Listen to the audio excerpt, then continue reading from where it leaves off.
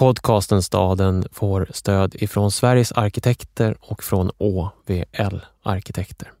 Innan vi börjar skulle jag vilja rekommendera en ny bok som har kommit ut på Arkitekturförlag som heter 10 byggnader som definierade 1940-talet. 1940-talets arkitekter söker nya vägar. Oroliga tider, inte minst kriget, kräver att man där och då ifrågasätter det som tagits för givet.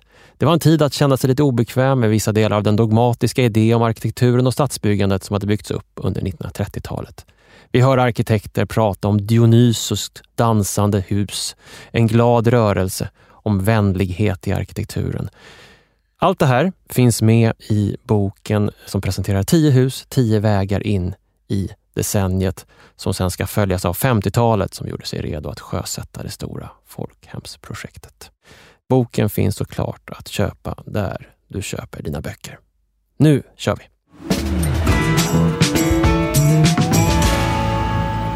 Vi har väntat med att besöka Umeå. Det kändes som att staden hade fullt upp med sig själv en tid. Den skulle visa upp sig, vara förändrad. Snön skulle brinna. Samtidigt pågick vid den här tidpunkten för 8-9 år sedan kanske den mest välinformerade debatten om stadsförnyelse i Sverige. Den var kritisk och arg, ganska akademisk. Man diskuterade frågor i studiecirklar och använde ord från amerikansk kritisk urban teori om gentrifiering och redlining. Det där kulturhuvudstadsåret 2014, det delade Umeå med Riga. Riga hade cirka 100 miljoner kronor mindre i budget, men arrangerade ändå VM i körsång. Men rent materiellt, som fysiskt bebyggelsemässigt, så hände ingenting. Man hade hoppats på ett nytt konserthus i Riga, men framtiden måste alltid vänta lite där. Samtidigt vrålade Umeå in på den europeiska scenen. En stad på steroider från fastighetsutvecklaren Baltic-gruppen. Och i bakgrunden stod kritikerna, aktivisterna och stadsmedborgarna och visste inte vad man skulle göra åt denna synlighet. Denna uppvisning av staden som till och med hade annekterat Umeås välkända ilska i sin tjänst. Det här är podcasten Staden. Jag heter Dan Hallemar. Och jag heter Håkan Forsell.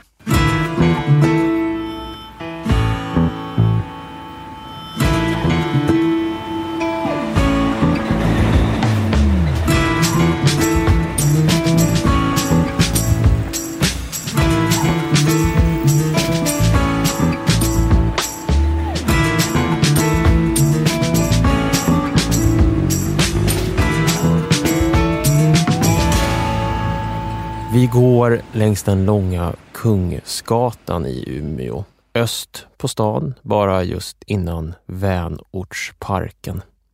Vi går längs trähus med flagnande gul färg. Vi passerar Stadsmissionens lokal för socialt arbete. Det är tidigt på morgonen, matutdelning pågår. Bakom, innanför trähusen ligger gårdar med uthus och öppningar in mot gårdarna. Inga slutna plank mot gatan, det är en lantlig känsla.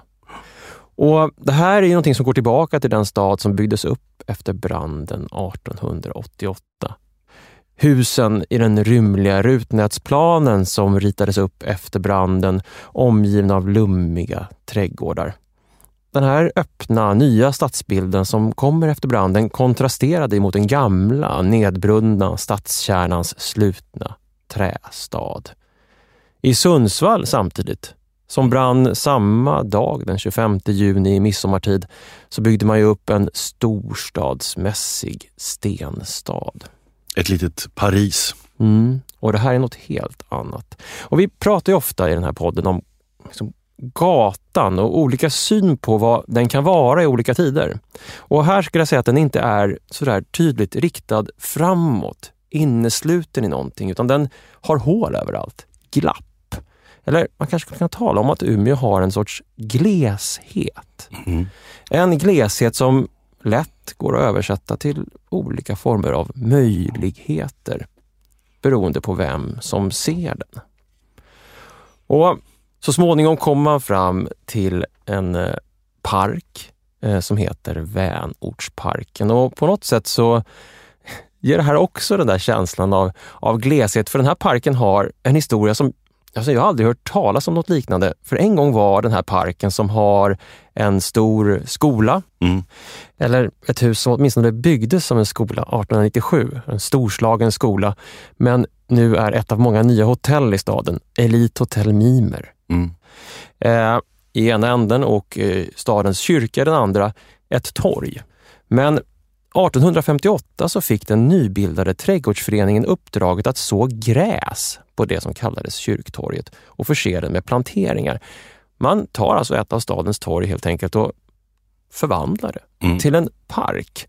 En park som skulle bli ett lekområde för flickskolans elever eller från pojkar från läroverket. Och även tjänstgöra faktiskt som Umeås fotbollsplan fram till 1925. Och vi är ju ändå mitt inne i centrala Umeå, så att den här känslan av gleshet återkommer här. Tills vi kommer fram till Gågatan, som är en senare uppfinning, ett 1970-talets omvandling av staden. Och också vår tids omvandling av staden. Vi kommer fram till Gallerian, som har det säregna namnet Utopia. Och intill Utopia så står ett högt hus, ett hotell, och uppe på Gallerian ligger lyxbostäder. Här har uppenbarligen något nytt hänt i Umeå. Det här lite glesa staden har förtätats, täppts igen. Skalan har dragits upp. Och det här är 2010-talets eller 2000-talets Umeå som står framför oss. När Gallerian var ny så kunde man läsa en beskrivning av den på hemsidan som placerade den på en plats mitt i Norrland, och nu citerar jag: där Ume älvs brusande vatten och det stora tysta havet möts finns en plats som ingen annan. Ett sagoinspirerat land i landet, en plats i hjärtat av Umeå. Och vidare: vi är här och nu. En ny historia skrivs om en mötesplats som är navet i allt. En skimrande värld, kantad av guld och glas. En plats för oss att förgylla. Tillsammans skapar vi vår egen saga. En saga som alla kan dela.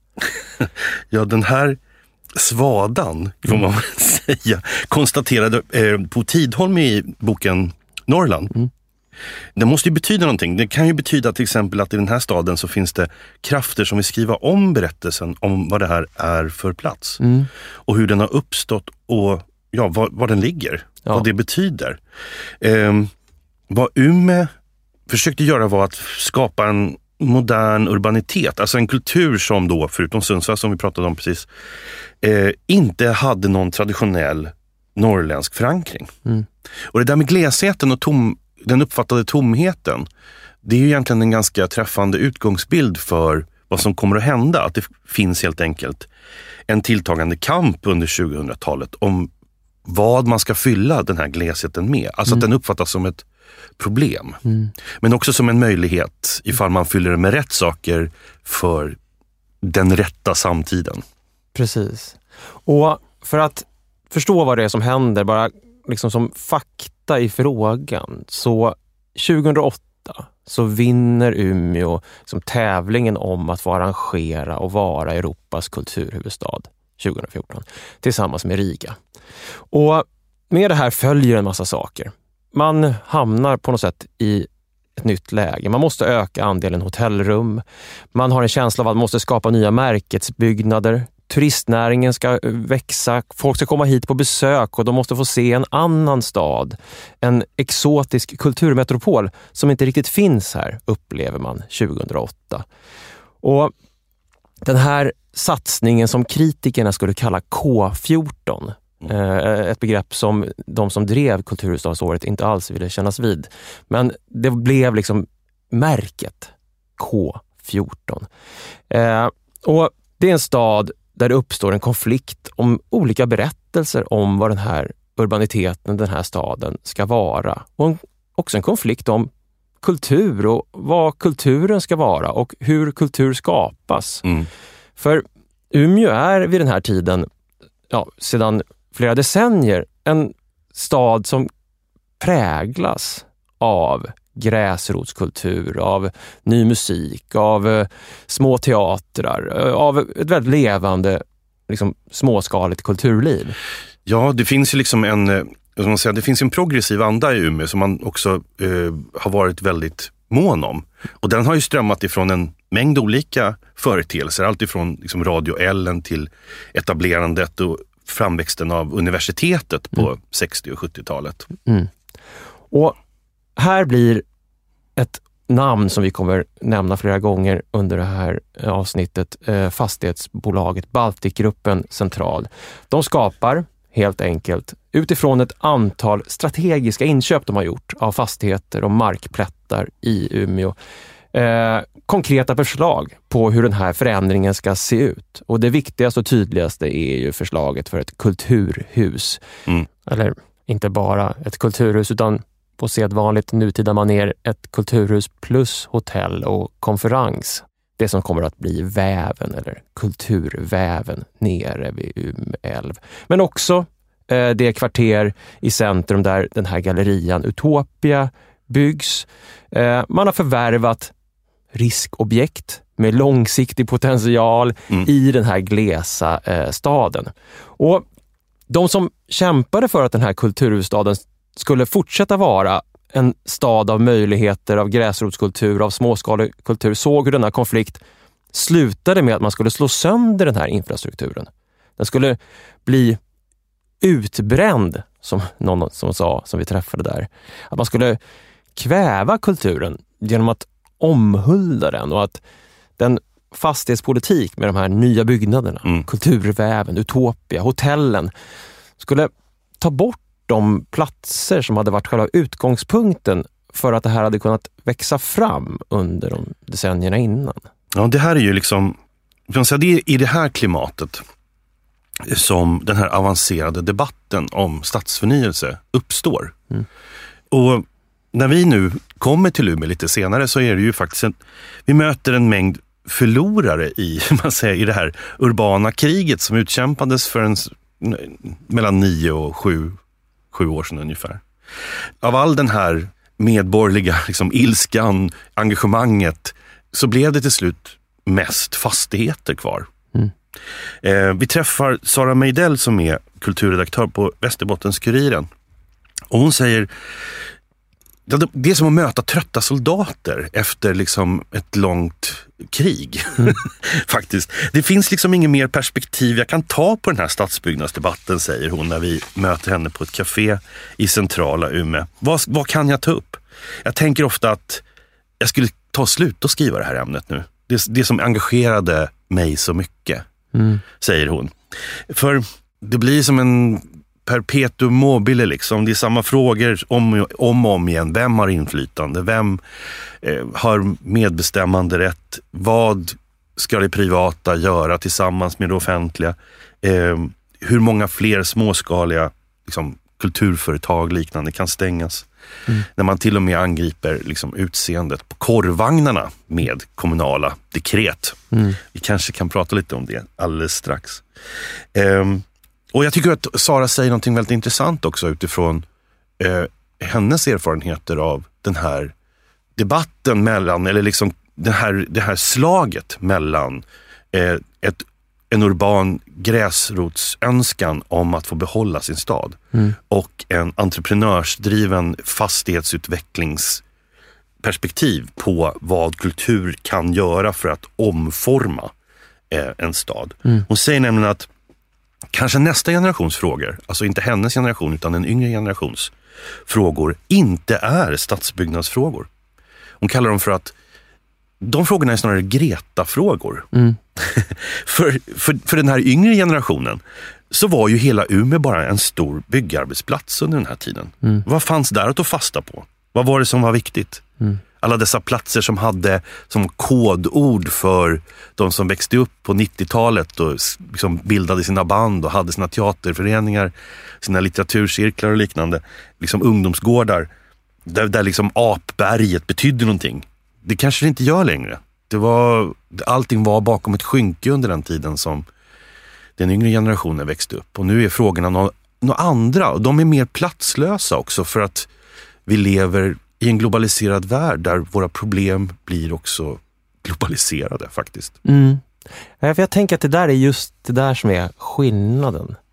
Att den rörelse som hamnar i motsatsställning till den här kulturhuvudstads K14-rörelse, till den fastighetsspekulerande och kulturindustridrivna rörelsen, den är väldigt platsspecifik.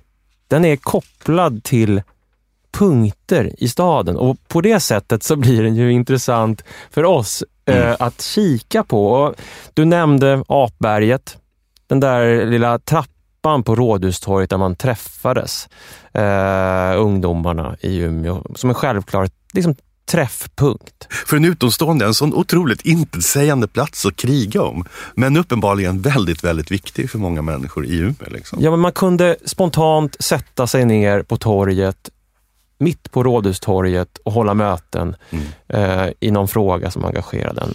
Och den platsen plockades bort i en, som man beskriver, en skendemokratisk process till förmån för ett smidigare affärsliv. Här finns en annan sån där plats, Galaxen, en kommunal fritidsgård på Östra Kyrkogatan, och också den extremt centralt nere vid älven, precis där kulturhuset Vävens fot nu möter Stora hotellet ungefär. Det ligger en Thoréns Business School i den lokalen nu. Och en annan av de personer, och kanske på sätt och vis en annan av de där förlorarna i det urbana krig som du beskrev, som vi träffar i fotografen och konstnären Johannes Samuelsson. Och han engagerade sig i en annan sån här småskalig verksamhet som var på väg att städas bort, eller som städades bort under den här tiden. Och det var, som du nämnde, den här korvvagnen. Helmer Holms korvvagn på Kungsgatan i Umeå. Och Johannes får kontakt med Helmer sommaren 2011 och pratar med honom om hur är det i den här vagnen, vad gör du? Och han beskriver då hur kommunen nu, eller då, har bestämt sig för att föreslå nya korvplatser att sälja korv på. En sorts skärmtak. Inga väggar, bara ett tak som skulle finnas i centrala Umeå, där man skulle kunna stå under dem och sälja korv. Och drivkraften bakom att de här nya korvplatserna skulle finnas, istället för Helmers lite sjaviga gamla vagn på hjul som såg ut som lite blå och enkel som i trä, var att de skulle vara mer prydliga, enhetliga, estetiska, attraktiva. Det där blåa huset på hjul passade liksom inte in. Och Helmer kan bara konstatera att golvytan i de nya vagnarna är mindre än hans egen, svårare att röra sig i, man får inte plats med någon stol för vila, kyla och blåst skulle liksom kunna blåsa rakt in, skulle vara jobbigt för hans nack- och ryggproblem. Det finns en krock här mellan en idé om den estetiskt tilltalande, smidiga shoppingstaden och en korvvagn. Och Johannes dokumenterar Helmers arbete, hans vagn. Vagnen ställs så småningom ut på Västerbottens museum och blir en berättelse om en stad som städas bort. En ganska liksom liten del, men ändå en pregnant bild av en kommodifierad, en mer platslös stad skapad utifrån andra premisser än den som hade fått Helmer att rulla ut sin vagn i första läge. Ja, men just den där, de lokala egenheterna som får stryka på foten. Jag kände mig lite naiv. Jag liksom gick omkring där i centrala Umeå och tänkte jag skulle titta lite på vad det var för skulpturer som stod där, och råkade på en staty på en man som såg ut att liksom var i någon slags arbetarkostym. Och jag tänkte instinktivt så här, vem är det här nu? Någon gammal arbetare från Holmsund. Har han smugglat kära från Kvarken? Var det någon liksom någon lokal figur? Men det var en sån här standing man. Jag har alltså ett konstverk av den brittiske konstnären Sean Henry. Alltså en sån, hej, jag är en standing man, jag finns också i de här städerna. Någonting typisk konst som indikerar att här har det varit kulturhuvudstadsår. Det är så här utbytbara, inga rötter, konst i stadsrum var som helst i stan, kände jag. Jag blev lite besviken faktiskt, måste jag säga. Men å andra sidan kanske den där platslösheten är en väldigt samtida. Alltså som en resultat av en global trend som vi just pratade med Sara om också. Jag tänker ändå på att den där konflikten som uppstår där i samband med kulturhuvudstadsåret och innan det fullbordas och innan väven byggs färdigt. Att det finns någonting med Umeå som jag har tänkt på varje gång jag har varit där och träffat människor i Umeå. Och det är att det är en arg stad. Det finns väldigt mycket ilska. Och vi provar den tanken på Sara Mejdell när vi träffar henne. Och hennes svar kom ju väldigt snabbt. Ja, jävlar. Det är en arg stad. Den har en taggig energi. Och kan en stad vara arg? Och om den är det, hur har den här ilskan uppstått? Och varför? Det är en fråga som liksom man kan ställa sig. För det måste man ju säga, alltså den här ilskan är ju någonting som också är nästan som en kollektiv karaktäristik på Umeå, utifrån Umeåbornas eget sätt att tänka kring hur de agerar liksom. Och det är ju därför också som den här konflikten kring kulturhuvudstadsåret blir så väldigt stark och komplicerad. Och om man ska kliva ner på någon plats, någon punkt där den här ilskan någon gång har varit synlig, så tror jag att vi kan återvända till fritidsgården Galaxen i skiftet 1980 och 1990-tal. För där uppstår en rörelse, en hardcore musikrörelse, en veganrörelse, en straight edge-rörelse, en ungdomskultur som omformulerar punken i någon mening, men adderar veganism, nykterhet. Alltså den här rörelsen och det argsinta bakom den är ju liksom, och protesterna är ju väldigt konkreta. Alltså 1994 till exempel så bränner man ju Scans, alltså köttfabrikören Scans lastbilar i ett stort veganuppror som får alltså, genomslag på riksnivå som en stor nyhet. Det får ju, åtminstone efter ett par år, rikspressens Dagens Nyheter att i februari 1997 åka till Umeå. Klara Block skriver en artikel med rubriken Umeå, veganernas stad, där hon träffar Greta Sävenstedt, 17 år, som sitter på hamburgerrestaurangen Queens Burger och äter veganskrovmål, en sojaburgare med pommes och läsk. Och man kan läsa i artikeln: konstigt nog avspeglas Umeåbornas trendkänslighet inte alls i stadens affärsliv. Här finns samma Åhléns, Domus och skinnvaruhus som på vilken svensk ort som helst. Normalt brukar köpen vara pigga på att tjäna pengar på unga människor, men här verkar de ha kommit av sig. Ungdomarna är alltså lämnade i fred, än så länge i alla fall, av fastighetsutvecklarna 1997. Och den här rörelsen har ju sina platser, sin musik, sina stråk, sina mötesrum. Vi har nämnt Apberget, Hamnmagasinet, ett ungdomshus också, och Galaxen.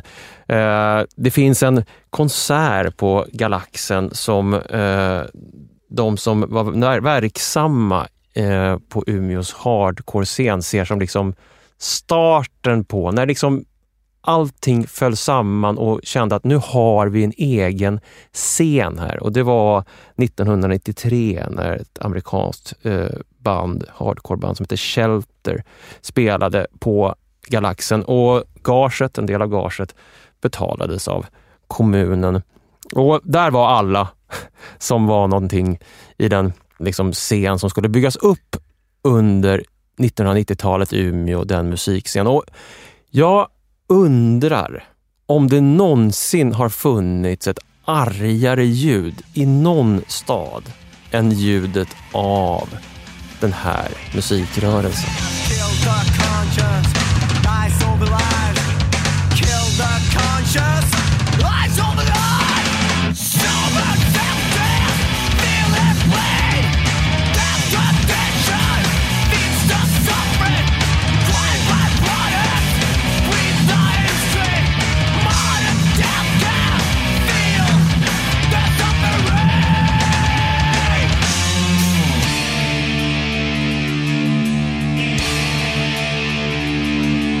And who's to say before? Who's to say before? Things sit on you. We sit on you. I told you. It's time. It's time. It's time. It's time. I'm impure. Time. I'm impure. Time. I'm impure. Time. I'm impure. Time. I'm impure.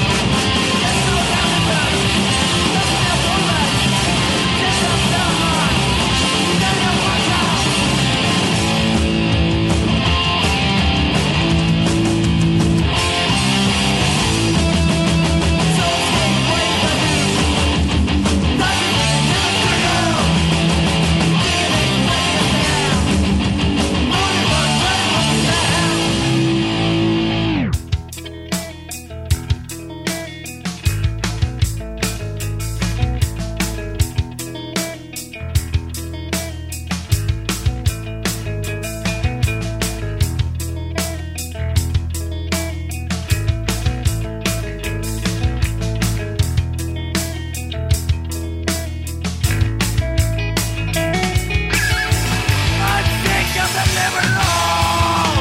There is nothing human danger. There's just comfortable. When the justification of day. So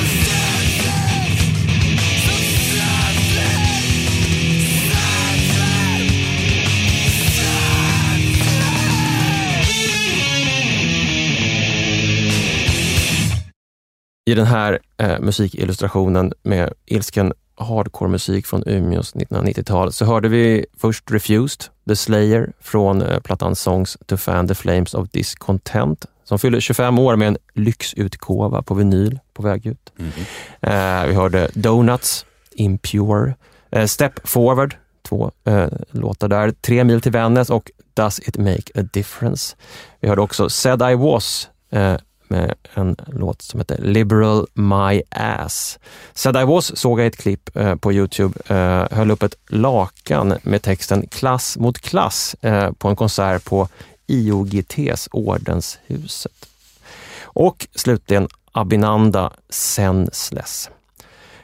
Jag funderar på den här ilskan och en tanke som slog mig var om man skulle kunna betrakta det också som en ilska med sitt ursprung i en periferi eller känslan av att vara i en periferi. Jag läste en bok av Umeå-födda Ida Linde som heter Norrut reser man för att dö.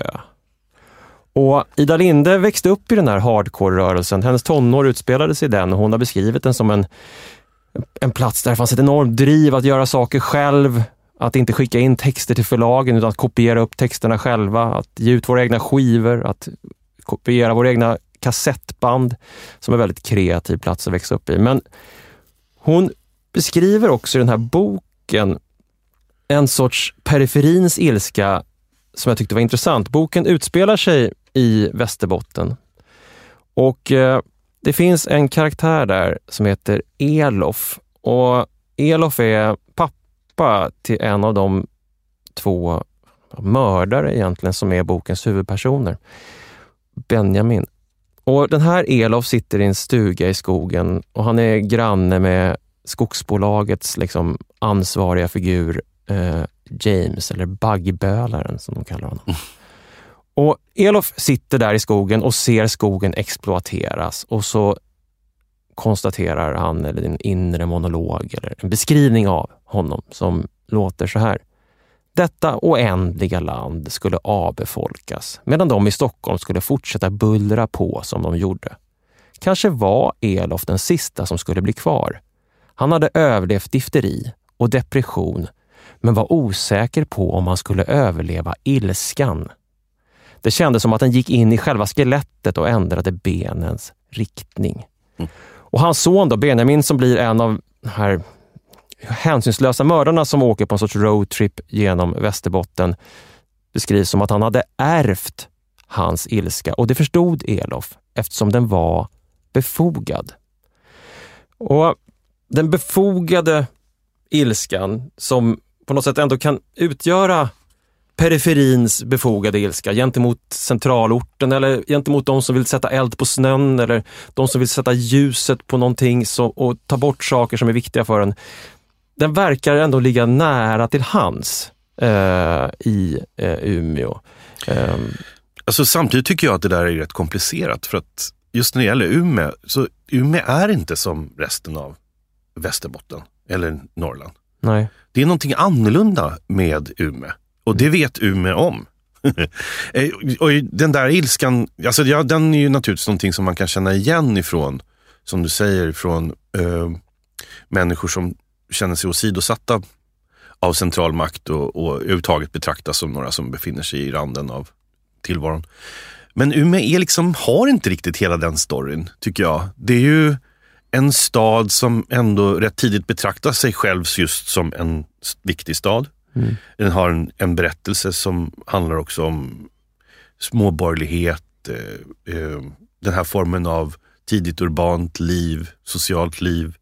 Om vi går framåt till under 60- och 70-talet så kan det ju vara också så att uppfattningen om att man inte kanske är omedelbart i landets centrum är en styrka som gör att man kan odla sin radikalitet och sin progressivitet. Jag tänker återigen på universitetet som det är en sån oerhört viktig satsning för Umeå att man lyckas med det. Det är liksom, det skapar en helt annan demografisk utveckling av staden, och universitetet liksom ger bränsle till en mängd olika företeelser som annars skulle kunna vara ganska oartikulerade. Till exempel att vi pratade om den här stadsbyggnadsdebatten. Mm. Det är egentligen i förlängningen någonting som har att göra med att man har tillgång till den här formen av liksom utbildade samtal och utbyte. Och när jag råkar på äldre kollegor som har haft en tid när de var unga vid Umeå universitet, så pratar de alltid oerhört varmt om den tiden. Alltså som att det var då man hittade på sina projekt, man styrde sig själv. Det var liksom, vi kunde driva våra egna forskningsfrågor, och en mängd olika ämnen fick ju verkligen uppsving under den här tiden i Umeå under 70-80-talet. Jag tycker det är superspännande, för att det kanske är då som att Umeå sammansmälter delvis då kanske, om jag ändå får liksom framhärda i att det finns en nedärvd västerbottnisk ilska som är rimlig och befogad, som Ida Linde beskriver det som. Men om den möter en intellektuell, läsande rörelse som så att säga på något vis kan vara ett universitet, eller kanske till och med, om man går tillbaka ännu längre, den pietism, den evangeliska fosterlandsstiftelsens starka ställning av väckelse i Västerbotten. Ja, och den tidiga arbetarrörelsens alla studiecirklar. Alltså hela den bildningstörsten som också finns i hela regionen, som Umeå, Holmsund, Robertsfors, är ju en del av den här berättelsen. Ja, exakt. Ilska, läsning, renlevnad, i någon mening. Det är liksom det är fredag kväll och det luktar bugg och lite kaffe när liksom hardcore-banden spelar i Umeå, beskriver ju DN i sin artikel. Liksom. Den här känslan av att människan inte är bra nog som hon är. Hon måste ständigt förädla sig, bli någon annan. Och att den starka rörelsen finns där och skapar en ständig liksom, ifrågasättande och skapar en gräsrotsrörelse som sticker ut. Och då kanske i någon mening blir intressant att kanske exploatera. För att det är någonting som händer, om vi nu vänder tillbaka till det här kulturhuvudstadsåret och förändringen av staden. Så beskriver Johannes Samuelsson ett dialogmöte i Folkets hus som han har innan det här är klart. Och får då liksom förklaringen till varför man måste göra det här. En chef för det här kulturhuvudstadsåret säger till honom, eller till alla samlade där: New York kommer att se er. Och man vill liksom ljussätta mörkret, ljussätta ilskan, annektera det som gömmer sig i glesheten, i friheten. Och jag tänker på det när vi kommer till Umeå. Det första vi kommer tåget dit, kliver av på stationen. Det första som möter en, det är ju en gångtunnel som är gestaltad med Sara Lidmans verk och citat. Och det är också en väldigt arg författarinna. En väldigt arg författarinna som här har hamnat inglasad och instängd i en glasgång. Det är vackert, men det är också, förstår man, precis som Tjome Plensa, Standing Man, en del av en global rörelse, ett koncept med att placera in författarcitat i gatorna som finns i Växjö, som finns i Oslo, som finns i Köpenhamn, finns på många ställen. Och väggen är liksom upplyst inifrån och har 16 ljudkanaler som man kan höra Sara Lidman läsa sin poesi, prata om kriget i Vietnam, apartheiden i Sydafrika, andra saker som hon slogs mot. Det finns något paradoxalt, tycker jag, med hennes instängdhet i den här glasväggen, hennes ilska som har blivit någonting trivsamt, en gångtunnel. Och Johannes beskriver ett annat tillfälle där det här som man kanske skulle kunna betrakta som ett kidnappande av själva ilskan. Det var en antal nazister som demonstrerade i staden, och vilket mobiliserade hela den antinazistiska, antifascistiska rörelsen i staden för att protestera mot detta. Och det blev en motdemonstration. Och dagen efter så kunde man se en helsidesannons i Västerbottens-Kuriren och i Folkbladet som kommunen hade köpt. Och på den där helsidesannonsen stod det: vi är Umebor.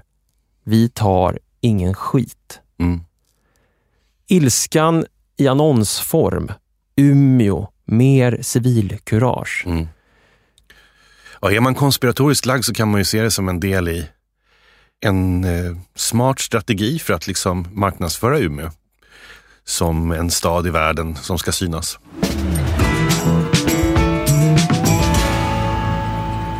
Det här avsnittet av podcasten Staden får stöd ifrån Nordic Facade Solutions.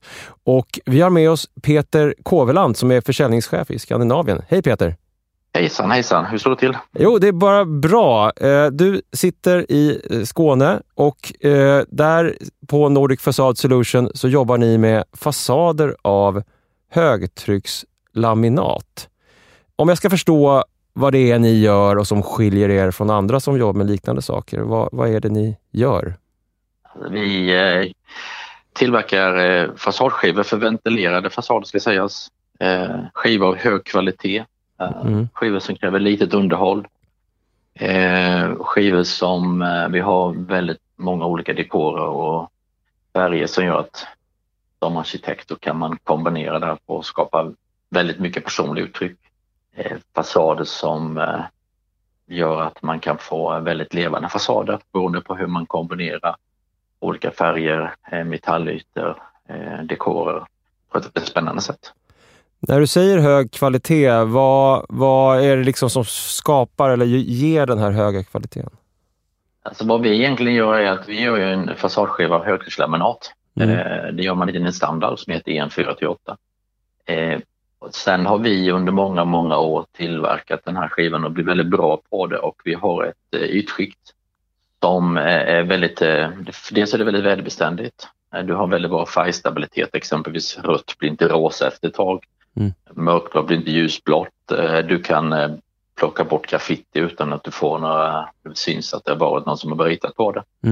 Det håller över tiden. Jag brukar säga så här att vill man ha en fasadskiva av trä exempelvis, och man inte vill att den ska mörkna över tiden, då ska man välja våran skiva. Det låter som ett väldigt attraktivt material. Om någon nu börjar tänka, var kan jag se det här någonstans? Finns det något exempel som du skulle kunna nämna som där de här fasadskivorna finns? Ja, vi har ju en förskola som vi är väldigt stolta över att vara med på, som heter Hedlunda förskola, som ligger uppe i Umeå. Så lämpligt. Det här avsnittet handlar ju faktiskt om Umeå. Så ja, det ligger där. Ja. Vi gick förbi den när vi var med podden. Ritad av Jonas Kjellander på Sweco. Precis. Och det här var ju 2014 världens nordligaste passivhuscertifierade förskola. Så att dels är det ju en jäkla massa isolering som är bakom väggarna, och sen har ju vi den möjligheten, eftersom vi producerar flera olika skivstorlekar som sen sågas ner efter kundens önskemål, så har man ju då i fallet med Hedlunda förskola gjort det modulanpassat. Så att med dålig infästning, vilket gör att man ser inte infästningar, vilket arkitekter ofta brukar gilla. Så jag tycker det är ett väldigt, väldigt bra exempel på hur det ser ut även efter flera år. Jag kan bara lägga till en sak. Ja, vad skulle det vara? Väldigt många gånger när vi levererar till bostadsprojekt så vill man ju gärna kombinera olika typer av material, att man lägger in exempelvis en träskiva. Och där har vi många olika typer av dekorer i kombination med exempelvis tegel eller putsad fasad, just för att man vill inte få det här monotona uttrycket, utan man vill att man ska få ett levande område. Där vi i våra skivor exempelvis på miljöhus, entrépartier och etc. under balkonger. Det där är ju en favoritegenskap som jag tror många arkitekter letar efter. Man brukar prata om materialmöten, och då kanske man har tegel som känns som ett gediget tungt material, och det ska ju möta då någonting som har en samma egenskap eller samma känsla, och då verkar det som att ni har svaret på vad det skulle kunna vara då i era träskivor. Precis. Trä är faktiskt verkligen ut som trä, även om det då är en skiva i grund och botten. Kvarteret Draken i Bulltofta i Malmö är ett jättebra exempel på när man kombinerar ett tegel med just en träfärgad skiva som blir alldeles utmärkt. Inspirerande. Material är en av de roligaste sakerna att prata om, och det var kul att få prata material och med dig, Peter. Tack för att vi fick prata med dig. Tack så mycket själv. Tack för att jag fick vara med. Ja, hej då. Tack, hej.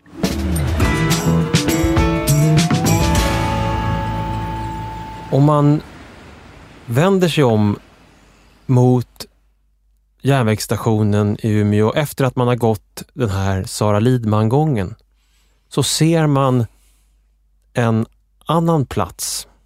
En halv stjärnplats. En halvcirkelformad plats framför järnvägsstationen som är en del av Umeås stora boulevardsystem som byggdes upp efter branden. Och det finns en plan över Umeå från 1899 där man kan se hela det här systemet. Och någon har beskrivit det som att det här gav en fläkt av Tsarriket från kontinenten. Här finns stjärnplatsen vid järnvägsstationen. Här finns esplanaderna. Västra esplanaden. Rådhusesplanaden. Här finns de stora parkerna. Residensparken. Döbens park. Vänortsparken som vi nämnde. Här finns den här agrara köpstaden som har förvandlats. Platsen där borgare hade jordbruk och kreatursdrift som har förvandlats till en sekelskiftes boulevardstad. Det här var ju också ett val för att stärka säkerheten mot fortsatta bränder i Umeå. Att man skulle ha breda gator som höll husen isär, plus att man skulle plantera en mängd björkar.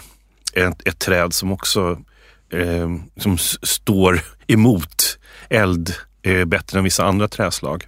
Sen går man från stationen Rådhusesplanaden ner mot Rådhustorget och vi kommer dit i gryningen. Det ligger en dimma över esplanaden.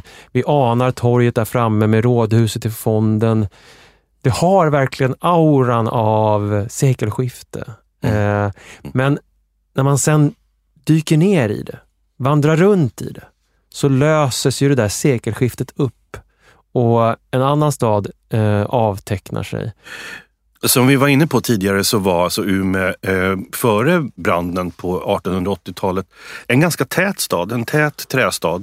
Efter branden fick staden faktiskt bara hälften så många planerade tomter som den hade haft tidigare. Och de här tomterna blev alltså stora, de blev dyra. Det var inte tal om att några arbetare skulle kunna liksom bygga sina hus inne i den stadsplan som hade växt fram efter branden. Det här förändrade Umeå. Alltså man gick ifrån 200 till 70 tomter. Så det är ju en avsevärd liksom skalförändring helt enkelt. Det gav också andra socioekonomiska förutsättningar för hur staden skulle bebyggas och vad som skulle hända där. Den blev glesare, som vi var inne på. Och den hade också förutsättningar för att bli monumental. Det där kanske förtjänar att jag gör en liten utvikning. För man kommer ju ofta tillbaka till den här liksom, omdömet om Umeå. Att det finns en småstadsborgerlighet. Det finns en småstadsnobless som kommer, som formeras under 1800-talet. Bland annat har ju författaren Lars Widding skildrat den här småstadsnoblessen i sina många böcker om Umeå. Och det finns en viktig förhistoria hur så att säga, det småborgerliga Umeå fick sina pengar. Och till ganska stor del så handlar det om vad som hände under Krimkriget på 1850-talet. Umeå är nämligen alltså det närmsta Sverige kommer Finland. Så Finlands öde påverkar Umeå hela tiden. Umeå har liksom blivit indragen i olika krigshandlingar eller blockader eller liksom kriser som har involverat Ryssland, Finland och andra delar av Europa ända sedan 1700-talet. Det finns ovanligt många krigsmonument, stenar och Döbeln har ju gett namn till en park till och med. Så att man känner ju krigets närvaro på ett lite märkligt sätt. Ja, ryssarnas härningar början på 1700-talet i de här delarna av Östersjökusten är ju liksom ganska påtagliga. Så man har andra erfarenheter. Men hur som helst, under Krimkriget på 1850-talet så var smugglingen mellan Finland och Umeå-trakten över Kvarken ganska livlig. Engelsmännen försökte att hindra den här smugglingen, bland annat av tjära, men man såg också mellan fingrarna för man var själva i behov av det. Och från Sverige så exporterades då bland annat spannmål men också salt och kaffe och socker och tobak och sprit. Och Umeå blev en sån här liksom en handelsplats på väldigt efterfrågade varor under det här kriget som var blockerade för handel på andra ställen i Europa. Väldigt intressant och lite säreget också. Det här gjorde att köpmännen i Umeå hade fantastiska tider under ett antal år och kunde liksom ackumulera kapital. Man kunde liksom bygga upp investeringar i skuggan av det här krigstillståndet som rådde i mitten på 1800-talet. Så att branden, när den kommer i slutet på 1880-talet, så är det liksom egentligen en möjlighet för borgerskapet att få bygga en stad efter sina egna ideal och förebilder. Och där liknar faktiskt Umeå ganska mycket Sundsvall. Alltså branden är liksom ett tabula rasa, det är liksom ett rent bord. Äntligen får vi bygga den här staden som vi vill. Vi kan krympa antalet tomter, vi kan skapa förutsättningar för liksom någonting ståtligt och magnifikt. Det där ser man ju på sina ställen ganska tydligt. Inte bara i de stenhus som byggs upp via esplanaderna, men också i de här villorna som finns ganska centralt. Till exempel den Skarinska villan. Är disponent Egil Unnander Skarin lät Ragnar Östberg rita den här numera rosa villan. Och jag tänker att den här relationen mellan småstadsnoblessen och arbetarklassen eller arbetarna som så att säga hade varit väldigt närvarande i staden innan branden är intressant. Och om man går tillbaka till Lars Widding, du nämnde honom, hans 4 delar långa småstadskrönika behandlar ju väldigt mycket Umeås liksom, historia i någon mening. Och han är ju själv liksom ifrån det borgerliga Umeå och beskriver det här med både en sorts distans men också med någon sorts ömhet faktiskt. Och i den 4:e och sista delen som heter Då tystnar sången så befinner sig författarjaget, Lars Widding får man anta, på den stora kyrkogården väst på stan, den man går förbi om man går västerut längs med Storgatan. Och där stöter han på Karin Malin Fronder i boken. Hon är den sista Sullivan i Umeå. Hon är där på kyrkogården och sköter om gravarna efter sina förfäder. Och också efter sin man som faktiskt en dag simmade rakt ut 1946 i Kvarken och dog. Han tog helt enkelt livet av sig. Det är inget man talar om inom borgerligheten, men så var det. Hon har någon sorts inre monolog med sina förfäder där. Och då konstaterar hon följande, att det som hon har lärt sig av den hon kallar sin söta faster, det är att man visst inte ska förakta vanligt folk. Men å andra sidan veta att hålla sig till sin egen klass. Att underklass nu en gång för alla är underklass och uppkomlingar, hur demokratiskt det än blivit i landet. Det är nu 1979 så det är ju som en svunnen tid som hon lite grann längtar tillbaka till. Ja, men vad Widding berör där är ju lite grann en sak som tenderar att flyta upp till ytan emellanåt på ett obehagligt sätt i Umeå, nämligen det bruna Umeå. Alltså berättelsen om att Umeå skulle vara ett nazistfäste eller att det hade varit det på 40-talet.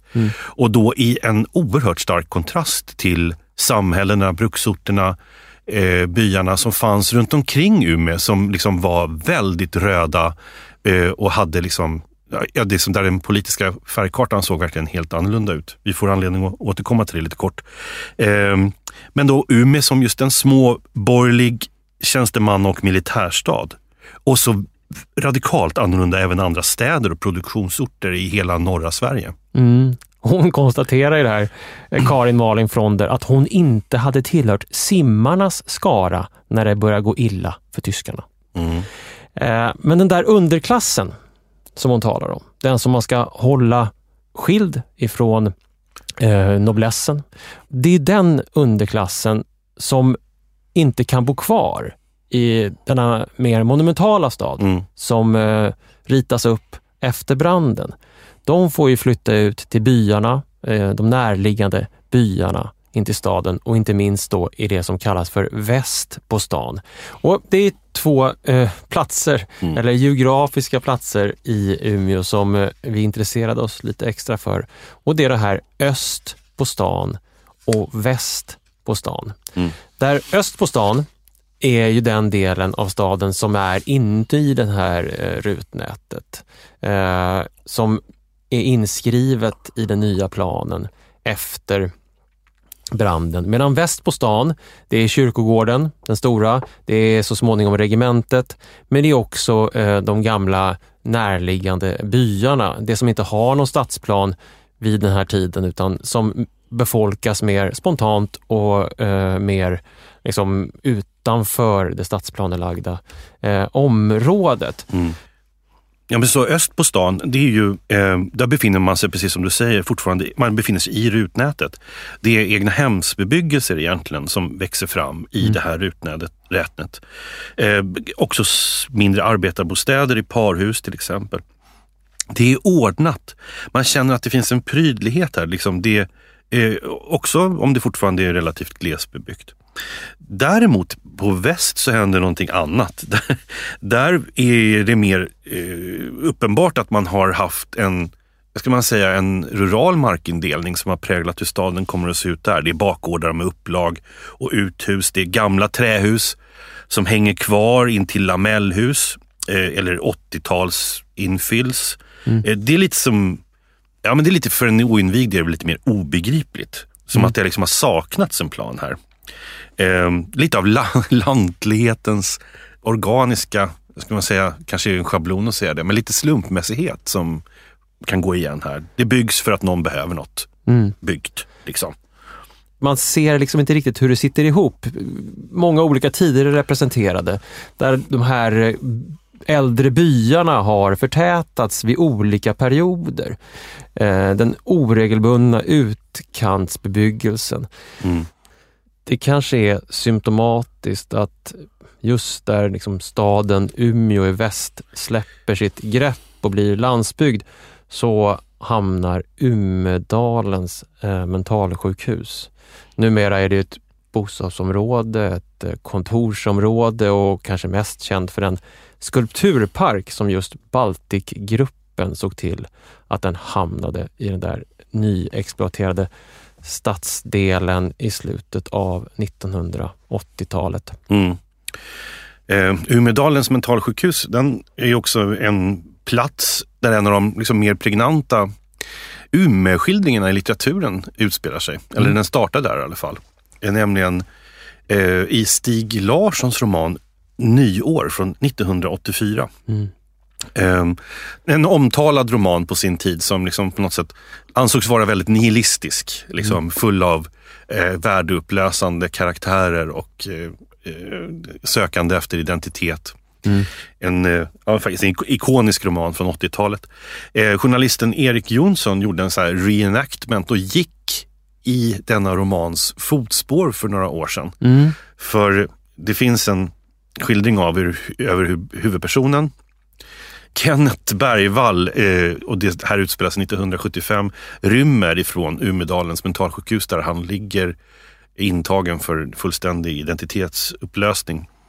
Han vandrar ifrån mentalsjukhuset in mot centrala delen av Umeå, just genom de här västområdena. Han går Backenvägen. Om jag får bara slänga in ett citat ur boken när han går i början. Gatan var så rak man tycktes se en oändlighet då man gick på den. Så han ser hela vägen. När han sen svänger ner på Storgatan ser han hela vägen bort till andra änden av staden. När han ser fönstren på lasarettet säkert 6 kilometer längre bort, hur de reflekterar solen. Det intressanta med, tycker jag, med just Erik Jonsson när han går hela den här nattliga vandringen genom i stort sett hela Umeå, det är ju att han också noterar att Stig Larsson faktiskt ser en stad och ingenting annat. Av alla upptänkliga litterära vittnesbörd från Umeå tidigare, skriver Jonsson, så hade författarna bara upptäckt den här dåsiga tjänstemannastaden eller någon pittoresk lantlig byhåla som inte hängde ihop. Men i Nyår så är ju Umeå urbant. Det finns ett pulserande liv som också den här huvudpersonen söker upp på lite märkliga sätt i berättelsen. Jag tycker att det där på något sätt placerar romanen just i det här 1980-talet och det stora intresset för urban kultur som jag upplever också att Stig Larsson och hela den postmoderna kretsen kring kris är väldigt intresserad av. Att just betrakta liksom städerna och urbaniteten som en källa till just identitetsupplösning eller till liksom moraliska upplösningar eller nihilism.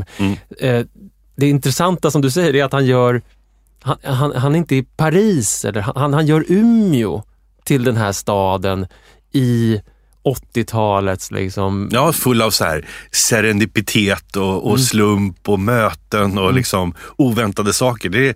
Det är faktiskt intressant att liksom med en sån självklarhet förlägga det till Umeå. Den här återupplevda vandringen nyårsvandringen i Stig Larssons roman.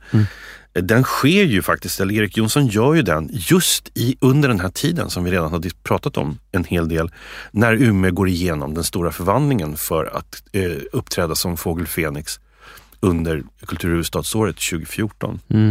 Och han fäller ju en del intressanta, tidstypiska, arga Umeå-kommentarer om vad det är för stad han upplever. För jag tänker att det är precis det som han beskriver. Det är det som är lockande med Stig Larssons stad, den här slumpmässigheten, den här lite oregeliga relationen mellan gemenskap och ensamhet, den här glesheten, den ser ju han nu är på väg att lösas upp och försvinna. Ja, han skriver där att här finns det inga alkoholister längre i några storrutiga kavajer. Eftersom det inte heller finns några varmluftsfläktar vid gamla Domus. Det gamla har städats ut, som om det vore en tuberkuloshärd. Knappast smittsam längre, men ändå stötande för den framåtsträvande människan. En designad, rundad korvvagn är pricken över i-et.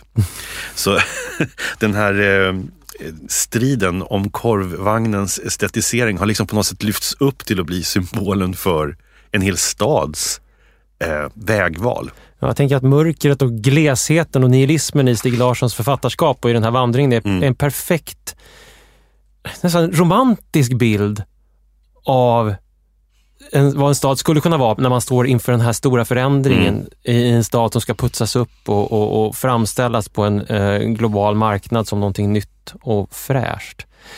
Men det här tidigare Umeå kastar ju ändå fortfarande skuggor över samtiden. Den här glesheten som vi har pratat om och förtätningen som skedde inför kulturhuvudstadsåret, monumentaliseringen, har återigen helt nyligen blivit föremål för kritik och granskning. Ja, för att om Umeå under en lång tid växte långsamt och som vi har beskrivit i det här storslagna rutnätet, så började det ju fyllas i och tätheten och höjden inte minst i byggnaderna drogs ju upp. Och det här har ju dragit till sig uppmärksamhet från egentligen länsstyrelsen i Västerbotten. Och för att delar av Umeå är ju riksintresse. Det är alltså betraktat som en unik representant för en byggnadskultur och en stadskultur som har funnits här, och en kulturmiljö som är värd att vårda. Liksom Umeås roll som en Västerbottens centrum för handel, sjöfart, inte minst vård, utbildning, militären, öst och väst på stan, stadsdelarna, hur de har växt fram. Där jag föreställer mig att det som gör Umeå unikt är just relationen mellan det monumentala anslaget och den ganska småskaliga bebyggelsen i många avseenden. Och det som nu har framkommit i en analys som kom ganska nyligen från Länsstyrelsen är att det som man brukar kalla för centrumfyrkanten i Umeå, det är alltså egentligen en fyrkant som är definierad av 3 stora vägar och älven. Det är den här fyrkanten som blev särskilt intressant för fastighetsförvaltare, och den här diskussionen som kom upp om att man skulle vända staden mot älven, staden mellan broarna, där de här flesta byggnaderna har uppförts under de senaste 15 åren. Och där konstaterar Länsstyrelsen att väven, Utopia, kontorshusen vid älven, de nya hotellen skymmer och överskuggar staden. Att stadens hela karaktär har förändrats när den här höga bebyggelsefronten som sträcker sig då från Västra Esplanaden till Rådhusparken, en skalförskjutning, strider mot det här riksintresset. Det här är ju ingen ovanlig konflikt mellan kulturmiljövårds skyddande institutioner som Länsstyrelsen och städer som vill utvecklas och hävda sin rätt att utvecklas på ett sätt som är rimligt och bra för dem. Men jag tycker att det är intressant just med Umeå för att det finns någonting inskrivet i den här planen från 1899 den halva stjärnplatsen, Rådhusesplanadens monumentalitet, de långa raka gatornas liksom plats i staden, den där gatan som Stig Larsson går och som vi gick, Storgatan, Kungsgatan, Skolgatan. Det finns någonting i den planen som är ett oinfriat löfte. Det som Sundsvall blev. Och vi pratade om det här i Falun också. Att städer kan bära på en möjlighet där den här glesheten, beroende på vem som upptäcker den, kan förvandlas på olika sätt. Och i Umeås fall så är det ju uppenbart så att man har tolkat planen, platsen, på ett sätt som frigör sig från historien. Men samtidigt fyller i den som en möjlighet, som den möjligheten den en gång var. Att den skulle kunna ge plats för detta storslagna, storskaliga. Och faktum är att det här är lite svårt ibland att se när man går ner på de här gatorna. För de här höga husen är... Ja, men, de är liksom, man måste liksom vrida huvudet uppåt och titta uppåt. Men vi råkar hamna på en plats där allting blir väldigt tydligt. Vi går nämligen precis till slutet, det som Stig Larsson ser i slutet av den långa gatan. Vi går till universitetssjukhuset, Norrlands universitetssjukhus, och åker hela vägen upp till översta våningen där restaurangen ligger och tittar ner på den här staden och det som har hänt i den.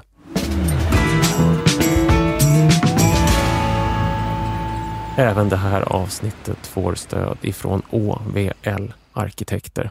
Och med oss idag har vi två hyfsat nybakade landskapsarkitekter, Jennica Jädernäs och Maria Lundvik från OVL. Hej! Hej! Hej! Ja, Jennica, du gick ut skolan så sent som nu i höstas, 2021. Jajamän. Och Maria, du för då ett drygt år sedan, 2020. Precis. Ja, så ni har liksom de här nya ögonen direkt från utbildningen på de utmaningar som finns i byggandet av städer och formandet av landskap inför framtiden. Jennica, vad är det du ser där ute när du kommer ut som liksom den stora utmaningen, uppgiften för dig som landskapsarkitekt? Jag ser som uppgift att vara med och göra mer klimatsmarta städer. Att nu måste vi verkligen ta tag och göra städerna mer hållbara. Vi måste komma på mer kreativa lösningar och få allting att gå ihop. Ja. Oftast får ju ekonomin styra och mycket byggnader och grönytan försvinner. Och nu har vi ju mer förstått vad grönytan innebär och hur viktigt det är. Både socialt perspektiv och ekologiskt perspektiv.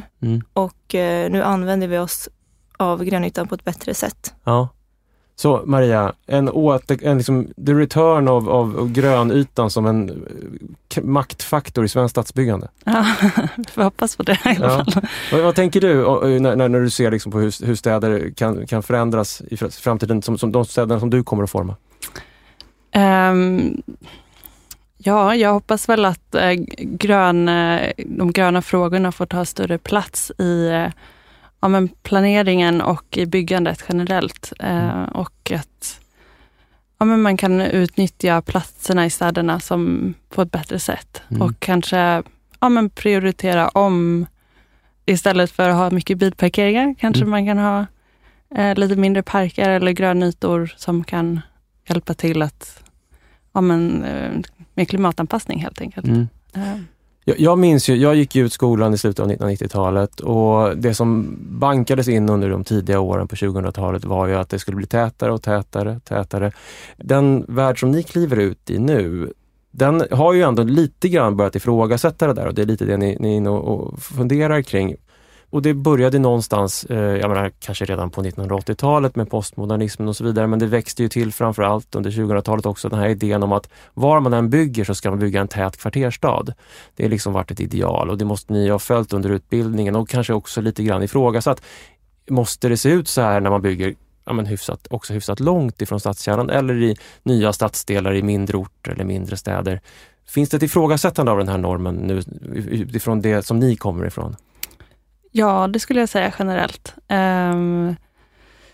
Absolut.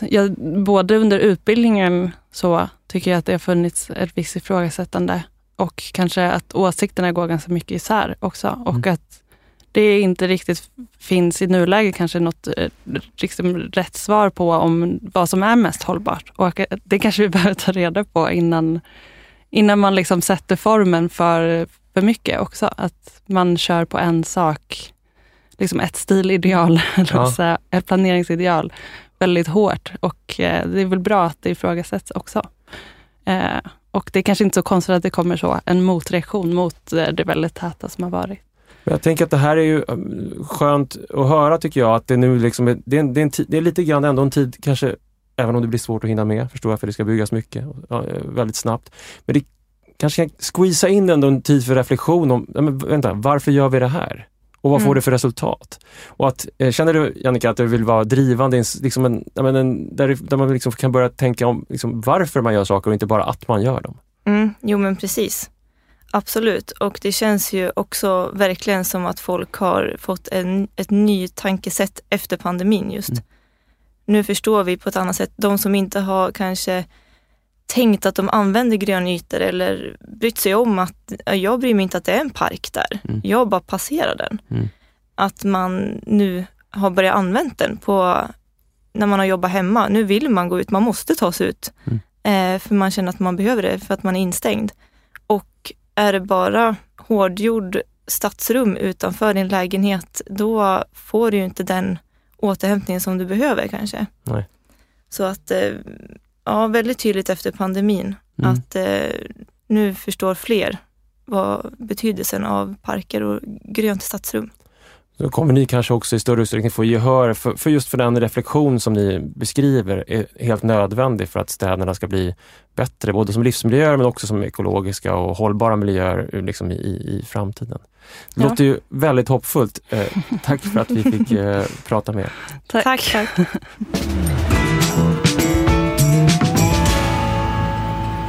Vi har tagit oss högst upp på universitetssjukhuset. Det här är Norrlands största arbetsplats.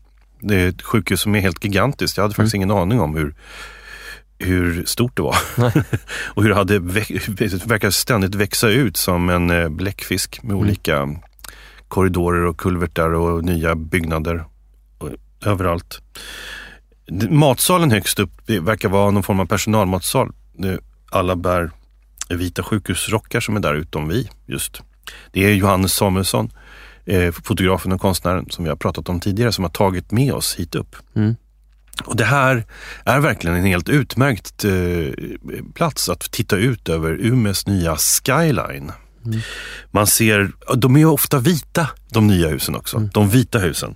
Det är Väven, vi har pratat om de här, det är Utopia, det är Bildmuseet. Just Väven, Utopia och Bildmuseet är de 3 sista tillkomna i det här urban-entreprenöriella projekten som vi har diskuterat. K14 och Baltic-gruppen drivande med hjälp av kommunens kassa. Och det är så uppenbart att de här byggnaderna verkligen står ut mot det som har funnits där tidigare. Även en oinvigd skulle kunna undra, vad är det där för någonting som har tillkommit? Som vi sa inledningsvis så är det ju också en hel del av förlorarna i det här urbana slaget om Umeå som har skett de senaste åren som vi har träffat på. Och Johannes Samuelsson är ju liksom också en del av den besvikelsen kanske. Det finns ingen kraft kvar, säger han också. Han låter som ett eko av Sara Meidell tidigare. Det som finns kvar är byggnaderna. Alltså att det är på något sätt av processen, den här kulturkampen har liksom resulterat i en mängd fasta objekt. Det är liksom ett slags utbyte. Ett ojämnt utbyte tycker naturligtvis Johannes. Jag tycker att hans rörelse, det som han nu är och det som gör att han nu tar med oss in på Norrlands universitetssjukhus, nämligen att han har upptäckt den här platsen av flera skäl. Personliga skäl, hans mamma blev sjuk och gick bort här. Men han fick också barn som hade svårt att sova och han bor i närheten, så att han har upptäckt att eftersom Umeå är en stad som ofta är kall att vara utomhus i, så letar man efter platser där man kan vara inomhus, och han har börjat vandra helt enkelt med sin barnvagn i kulverterna runt i universitetssjukhusets kulvertar. Han skjuter sitt sömnstörda barn fram där och sover hon när hon rör på sig. Han har lärt känna ordningsvakterna, han hälsar. Vi går runt där med honom, han hälsar på var och varannan människa, som att han har blivit, faktiskt som han själv uttrycker det, nästan en del av den offentliga konsten på universitetssjukhusets premisser. Men det är intressant att få reda på hur många det är som tar vägen genom sjukhuset. Alltså att det är som någon slags genomgångszon, en sluss där man kan gena in i andra bostadsområden också. Och säkert under vintertid. Någonting som håller en varm. Det blir en märklig upplösning av ut och inne, och också att det befolkas av människor som man känner igen, ungefär som att man är på ett torg eller i ett grannskapskvarter och känner igen folk. Jag tolkar det som så att Johannes har tagit sin tillflykt, för så känns det, till den här platsen, inte bara för att hans barn inte kan sova eller för att det är kallt ute, utan för att han letar efter en närvaro av det offentliga som har försvunnit från resten av den här staden. Och så att i någon mening så blir hans promenad där inne ett motstånd mot, eller en ovilja kanske, att egentligen vara delaktig i den stad som byggdes om. Att hitta en ny plats i den här staden som är någonting annat. Och det finns ju någonting väldigt trösterikt med att gå med Johannes där. För att han visar oss bland annat den offentliga konsten som finns där. Och det finns ganska mycket offentlig konst tack vare den här 1%-regeln som åtminstone fram till nyligen har varit liksom, självklar när man bygger stora offentliga byggnader, att 1% måste gå till konst. Vi går ju bakom Johannes, han leder oss genom kulvertarna. Vi tappar ganska snart bort orienteringen. Vi vet inte var vi är någonstans. Utan honom skulle vi vara förlorade. Ja, det är en vindlande promenad där nere i underjorden. Men vi ser också hur han med händerna rör vid den offentliga konsten. Och minns hur han har gått där många gånger nu och också under sin uppväxt, under sin mammas sjukdomstid. Och det finns en personlig relation, men det finns också en känsla av gleshet kanske, eller frihet att återupptäcka på den här platsen som han ger uttryck för. Och det avstånd som han kan ta ut mot den här andra staden, när man står uppe på restaurangen och tittar ner på det som ett spektakel som pågår, ett fyrverkeri som pågår någon annanstans. Jag skapar min egen stad här och nu, och vi är väldigt många, som du sa. Norrlands största arbetsplats. Det finns en kraft, det finns en känsla av att man är på en plats som klarar sig utan det där skenet från den övriga staden. Och så stannar han till vid ett offentligt konstverk på infektionskliniken. Är det egentligen 2 konstverk som han stannar till vid lite extra länge. Det ena heter Hav och har en massa små snidade träfiskar. Och det andra heter Himmel och består av en stor sol, av måsar som flyger, kanske en albatross, ett moln som svävar ovanför. Båda de här konstverken är utförda av en hantverksgrupp, en konstnärsgrupp som kallades Robertsforsgruppen. Och de är utförda 1978. Någonstans tycker jag också att utifrån vad du berättar nu, så är det ju som att vad vi upptäcker med Johannes är ju liksom någon form av sökande efter den här Umeå-regionens kulturskapande också, och hur man ska kunna vårda den. För det visar sig just att mycket av den offentliga konsten som finns och är ganska misskött på universitetssjukhuset har uppkommit i eller i närheten av Umeå, och i det här fallet i Robertsfors. Och det är ju så som Det är också som en stark kontrast till dessa liksom löften och påbud om att New York kommer att se er. Men den lokala kulturen vilar lite skamfilad i kulvertar på universitetssjukhuset och kanske faktiskt förtjänar att lyftas fram lite mer i ljuset. Ja, för berättelsen om Robertsforsgruppen, det är ju en berättelse om en liten ort som hade en person som ville förändra orten genom en blandning av hugskott, kontakter, kommunens små industriföretag och också faktiskt i någon mening genom kulturpolitik i början av 1970-talet, konsthantverket. Och den personen hette ju Erik Johansson och fanns i Robertsfors. Han kallades för Jonscha. Och det finns gott om byggda och inte minst mentala spår av denna man i Robertsfors. Ett av de finaste är Centrumhuset, en låg putsad byggnad kring en park mittemot OKQ8 på Storgatan, invigt 1969. Som ett sorts utökat Folkets hus med plats för teater, hotell, en danslokal men också en restaurang, arbetsförmedlingens kontor och några butiker.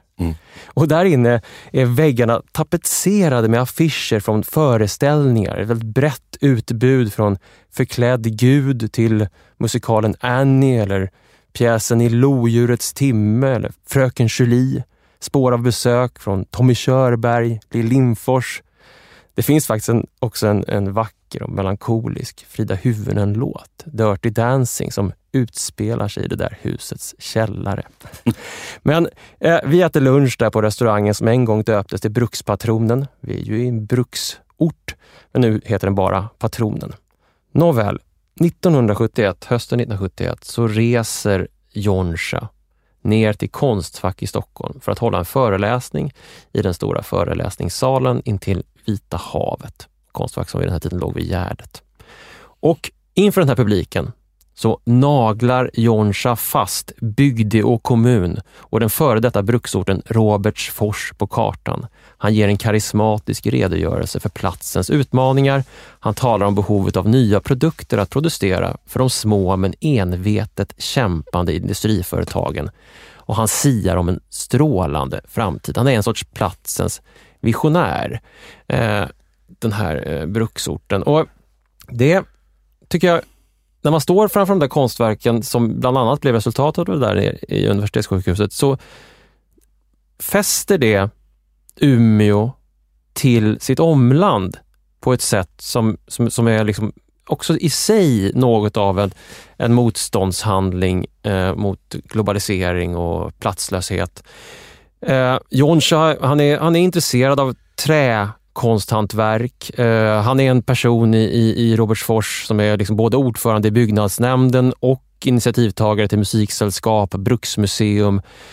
I sin sommarstuga där han har bastu och volleybollplan så tar han emot företagschefer men också då de här konstfackseleverna som kommer upp på hans initiativ till byn för att bli en del av att vända den avfolkning som pågår i skiftet 60-70-tal i den här orten. Det är så roligt att liksom, de där mötena präglas av så här sportaktiviteter och nykterism. Just det, mycket viktigt. Ja, vi ska inte supas här utan vi ska...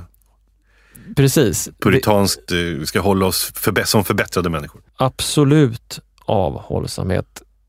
Jonscha startar ju en konsthantverksrörelse i Robertsfors. Små industrier ska producera nya produkter framtagna av konstfackselever som flyttar till Robertsfors, skaffar sig ett hus i Sikeå hamn. Det pyr och händer saker i Robertsfors. Det skrivs om dem i tidningarna, det görs utställningar. Sune Jonsson fotograferar de här nyanlända konsthantverkarna. Det är som en vitalisering av Robertsfors som Jonscha liksom gör.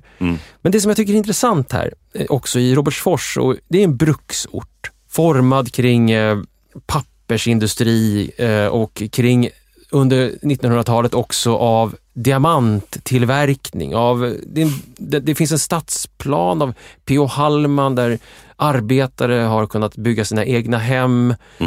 Så det finns en patriarkal och hierarkisk känsla i orten som Joncha naturligtvis delvis är en representant för. Men det jag anar att han ändå injicerar eller vill förstärka, det är småskaligheten, de små industrierna, konsthantverket, den decentraliserade kulturpolitiken, om man så vill.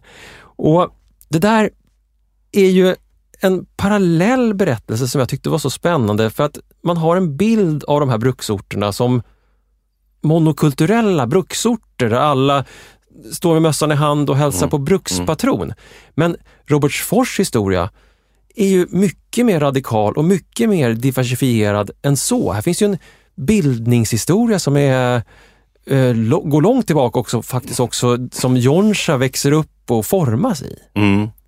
Ja, den är ju, hänger kvar lite grann i Robertsfors, för att det är faktiskt en spännande plats. Det, som du säger, det är mycket olika saker som händer där under 1900-talet. Och den här bildningshistoriken, den var faktiskt ganska unik. Den sträcker sig tillbaka till en slags försöksskola faktiskt, som öppnade i Robertsfors 1941. Då hade en av ortens, brukssamhällets liksom viktiga personer, som var då provinsialläkaren på orten, som hette Nils Håkansson. Han hade bjudit in chefen för Hermods korrespondensinstitut, som då sålde brevkurser. Han hette Gustav Karne och kom från Malmö. Bjudit in honom till Robertsfors, för de hade kokat ihop att de skulle försöka göra en ny skolmodell. Som faktiskt fick namnet Robertsforsmetoden, och den handlade helt enkelt om att man skulle försöka att ge ungdomar på orten i Robertsfors möjligheter till att ta examen. I det här fallet, vid denna tidpunkt, var det framförallt realexamen som man skulle kunna ta utan att behöva liksom flytta till en större ort. För så var det på den tiden, att de större skolorna fanns då på centralorter. Och det skulle ju helt avfolka den här bygden, och dessutom var det väldigt dyrt att ha sin ungdom eller sitt barn på en annan plats, för man skulle då inackorderas och liknande. Så då gjorde man en modell där man dels hade undervisning per korrespondens, alltså där man fick skriva sina egna prov och göra sina egna tester och skicka in till Hermods, och några gånger i veckan så hade man en lärare på plats för att då delge liksom muntliga uppgifter. Så den här blandningen av brevskola och vanlig skola, det var det som kallades för Robertsforsmetoden. Och den byggde ju väldigt mycket på självdisciplin, den byggde på sammanhållning. Den vart väldigt populär på orten. Tyvärr så blev den alldeles för dyr för Hermods att kunna genomföra. Man hade inte riktigt råd med alla de här komponenterna och höll nästan på att sätta det företaget i konken. Men det var ju som man såg det som en idealistisk insats för att rädda kvar ungdomen i sina lokalsamhällen i glesbygd. Och det intressanta är ju, som du säger, att då den här Joncha är ju liksom egentligen en produkt av den här formen av lite självbildning, lite alternativa liksom undervisningsmetoder och också innovativa sätt att försöka få lokalsamhällen att leva. Och det är ju liksom i förlängningen så är även hans liksom uppraggningsförsök av konststudenter i Stockholm är en liknande grej, sådär, att komma hit och finna ett nytt liv och få vår bygd att liksom inte försvinna bort. Det där är så spännande. Jag tänker, det finns ett utrymme här. Det finns, om vi ska använda ordet gleshet igen, i Robertsfors, där det ges utrymme för nya tankar. Präglade kanske av disciplin, självdisciplin, att radikalitet av ett alternativ, kanske i någon mening också en önskan om förändring, men förändring utifrån individen eller underifrån, ifrån människornas inneboende kraft som finns där. Och i samma anda så finns det ju en annan ort strax utanför Umeå som heter Holmsund, som också har blivit känd för att formulera liksom ett ett alternativt sätt att se på verkligheten. Så vi tar oss till Holmsund, och jag måste bara säga det att efter några dagar i Umeå och så få komma till havet. Det var skönt.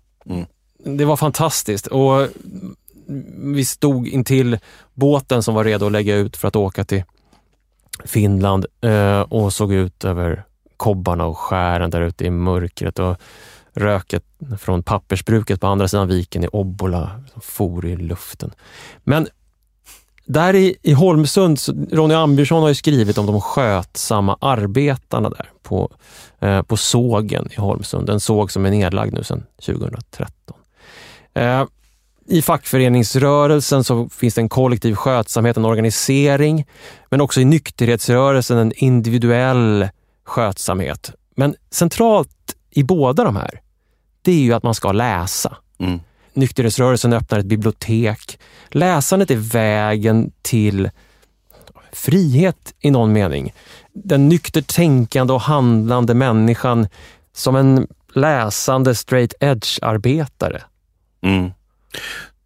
Alltså också i Holmsund kom ju sedan också under 40-talet en liknande lösning på lokalsamhällets utbildningsproblem och liksom skapas med ett annat sånt här korrespondensinstitut som heter NKI. Så man var helt enkelt väldigt angelägen om att skapa framtidsmöjligheter. Det tror jag verkligen att det är. Man såg liksom möjligheten att haka på framtiden i mitten, i det här fallet då mitten på 1900-talet. Liksom man hade gjort i början på 1900-talet med de här bildningscirklarna som de olika arbetarorganisationerna skapade i Ronny Ambjörnssons studie. Och det är ju liksom både en form av, tror jag, alltså det är en progressivitet, men det är också ett sätt att försöka rädda den platsen man kommer ifrån. För att den är liksom någonstans också ständigt hotad. Att bli avfolkad eller att den ekonomiska verksamheten ska vara meningslös. Och läsandet och studierna liksom blir avgörande för någon form av självuppfattning också. Ja, men den där alternativa rörelsen som kan bli i en annan självuppfattning. Det fanns ju ett hus i Robertsfors som heter Keramikhuset. En gul villa längs huvudgatan. Där öppnade en hantverksrörelse och en galleriverksamhet 1978 av Britta Hyvönen. Och när vi är där så är det just en utställning som Johannes Samuelsson har arrangerat kring Robertsforsgruppen. Det är stängt när vi är där, så att vi får ringa några telefonsamtal, men efter ett tag så får vi koden till ett litet nyckelskåp på baksidan så vi kan få nyckeln och öppna dörren till det här keramikhuset och gå in och titta på Lars Malms färgglada träskulpturer. Lars Malm som då var en av de här medlemmarna i Robertsforsgruppen, och Johannes Samuelssons naiva teckningar av urbana landskap och fotografier från dokumentära fotografier ur Robertsforsgruppens historia. Och det finns här, liksom i Holmsund i någon mening, en plats som har formats ur en vilja att skaffa sig kunskap, att ta hand om befintlig kunskap, att sprida kunskap, att förändras av kunskap. Det formuleras alternativa utvecklingslinjer, parallella utvecklingslinjer som parallella med 1900-talets övergripande historia. Precis som Johannes vandrar i liksom kulverterna på sjukhuset på jakt efter en alternativ utvecklingslinje till det samhälle som han har blivit en del av, delvis mot sin vilja. Det här föränderliga Umeå som tycks bara ha en väg framåt. Han formulerar ju en ny kunskap, en annan tanke på en egen Hermodskurs i offentlig konst där nere i kulverterna. En stad som bygger på offentlighet och omsorg och inte på att vara synlig på en global marknad eller vad det nu är. Men det finns en tradition, en historia och ett sökande efter alternativ till det som alltså i någon mening ibland kan tyckas som ofrånkomligt. Alla dessa drömmar som fyrtorn i mörkret, blinkade borta, men helt utom räckhåll. Och man ombeds att gå med nedböjt huvud, göra sig liten. Jag stod med en varm korv i handen, kolla in igen, bara så de interagera. Det syntes i rummet, en lätthet i stegen, att de hade glömt. Och där inne flyger pengarna runt som dammkorn i vinden. Och ingen kollar ut, och människorna gick mitt ibland dem som ingenting särskilt. Som det var syre skulle aldrig ta slut. Tack för att ni har lyssnat på podcasten Stadens avsnitt om Umeå. Låten vi hör i bakgrunden är Annika Norlins Pengar. Vi har fått hjälp som vanligt i vårt arbete med att förstå Umeås olika rörelser. Ja, vi vill framförallt tacka 2 stycken som har dykt upp flera gånger i vårt samtal, och det är ju kulturjournalisten Sara Meidell och konstnären och fotografen Johannes Samuelsson. Johannes har gett ut flera böcker, som bland annat en som handlar om kampen kring korvvagnen och en bok om Robertsforsgruppen. Ni kan leta upp hans hemsida så kan ni beställa dem. Det är värt pengarna, kan jag säga. Podcasten Staden får stöd från Sveriges arkitekter och från OVL Arkitekter. Ni får gärna höra av er till oss på staden@arkitekt.se eller via de sociala medierna. Det kanske är ännu säkrare. Vi finns på Instagram, Twitter och Facebook som Staden Podcast. Podcasten Staden produceras av Beppo ljudproduktion. Tack för att ni lyssnar. Pengarna runt som dammkorn i vinden. Och ingen kollar ut, och människorna går mitt ibland dem som ingenting särskilt. Som det var syre skulle aldrig ta slut. Och våren ska komma oavsett konto. Den är till för alla, men det är att kunna andas, att hinna tänka att det är vår.